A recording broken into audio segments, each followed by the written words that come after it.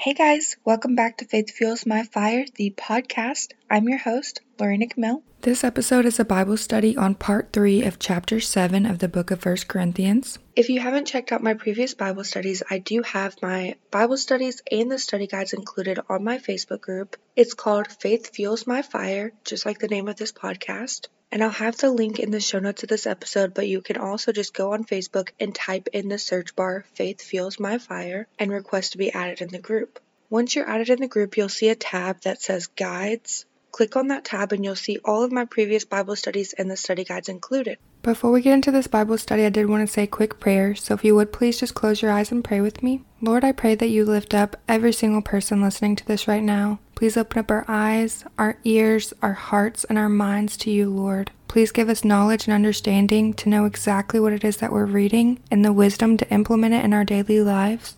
And Lord, I pray that whatever it is that each person is supposed to receive from this Bible study, that they receive it and they implement it in their daily life. I love you with every ounce of my being. In Jesus' name, amen. All right, now let's get into this Bible study. So I'm just going to pick up where we left off last week at verse 25.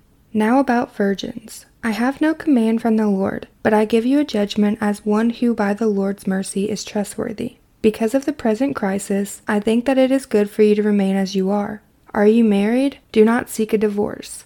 Are you unmarried? Do not look for a wife. But if you do marry, you have not sinned.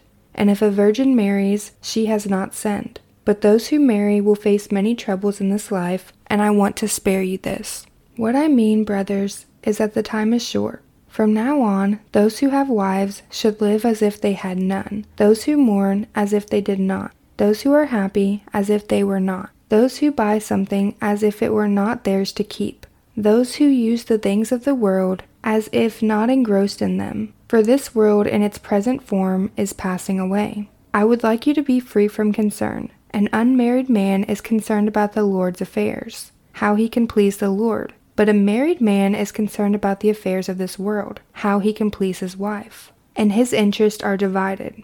As an unmarried woman or virgin is concerned about the Lord's affairs, her aim is to be devoted to the Lord in both body and spirit. But a married woman is concerned about the affairs of this world, how she can please her husband. I am saying this for your own good, not to restrict you, but that you may live in a right way in undivided devotion to the Lord.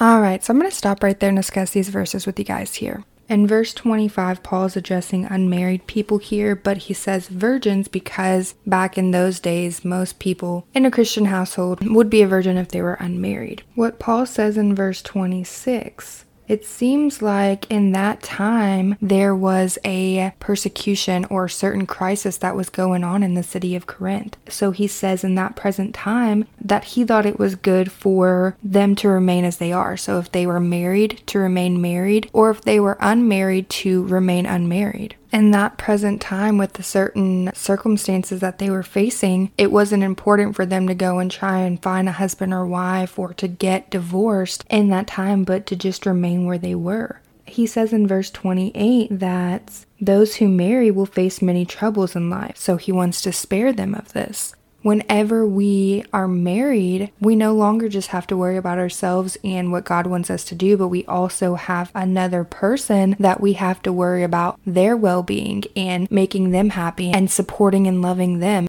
And so you're going to face troubles not just in everyday life, but also in marriage life and just having to navigate living with another person and not only worrying about yourself, but also worrying about that other person and your kids and all of the different things. So he's saying here, if you're not married, then not to try and get married in that present time because there would be a lot more troubles that you're going to face with marriage. And there was already a crisis going on in the city of Corinth. There was already persecution or different things that were going on at that time. So he wanted to spare them of having the added trouble of marriage. Which marriage is not all trouble and hardships, but there is a lot of trouble and hardships in marriage. And if you're married, you know what I'm talking about. I'm not married, but I know that there are, different things you have to face, and you do have to make sure that you're not just living for you, but also for your husband or wife and for your kids. And there's just a lot more to it than just worrying about yourself and being fully submitted to the Lord. You also have to be submitted to your husband or wife. So in verse 29, when Paul says that the time is short, we can see in Matthew chapter 24, verse 44, I'm just going to read it real quick with you guys here. So you also must be ready, because the Son of Man will come at an hour when you do not expect him. And in that whole chapter, Jesus is talking about the signs of the end of the age, and the day and hour are unknown of Jesus returning. So we always have to be ready, because no one will know when Jesus comes back. So like Paul says in these verses here, people that have wives should live as they have none, and all of the different things that's going on in our life, the most important thing is being ready for when Jesus returns, which means we need to be spreading the gospel, teaching people about the truth of God's words, staying in constant prayer and relationship with Christ, seeking to live and have a heart like Jesus, living our life for the Lord, and letting as many people as we possibly can know about Jesus and how he's changed our lives, and hope that they may be saved and go to heaven also when it's their time to go. So the most important thing wasn't about who's married or unmarried, but being ready for when Jesus returns. And that's still the most important thing today. In verses 32 through 35, Paul is telling these people that whenever you're married, you're not only concerned about the Lord, but you also are concerned about the world and how you can please your husband or wife. As someone that is unmarried, you can devote all of your time and attention into pleasing the Lord and being concerned about God's will and being fully submitted to it. And in verse 35, Paul is saying that he's saying these things for their own good and not to restrict them, but that they may have an undivided devotion to the Lord. It's so important for us to be fully devoted to the Lord. And even if we're married or not, we should always put God first and have God in the center of our relationships and our marriages in the center of our life, and always put him first and be fully submitted to his will, no matter what. So I'm going to continue reading at verse 36. If anyone thinks he is acting improperly toward the virgin he is engaged to, and if she is getting along in years and he feels he ought to marry, he should do as he wants. He is not sinning. They should get married.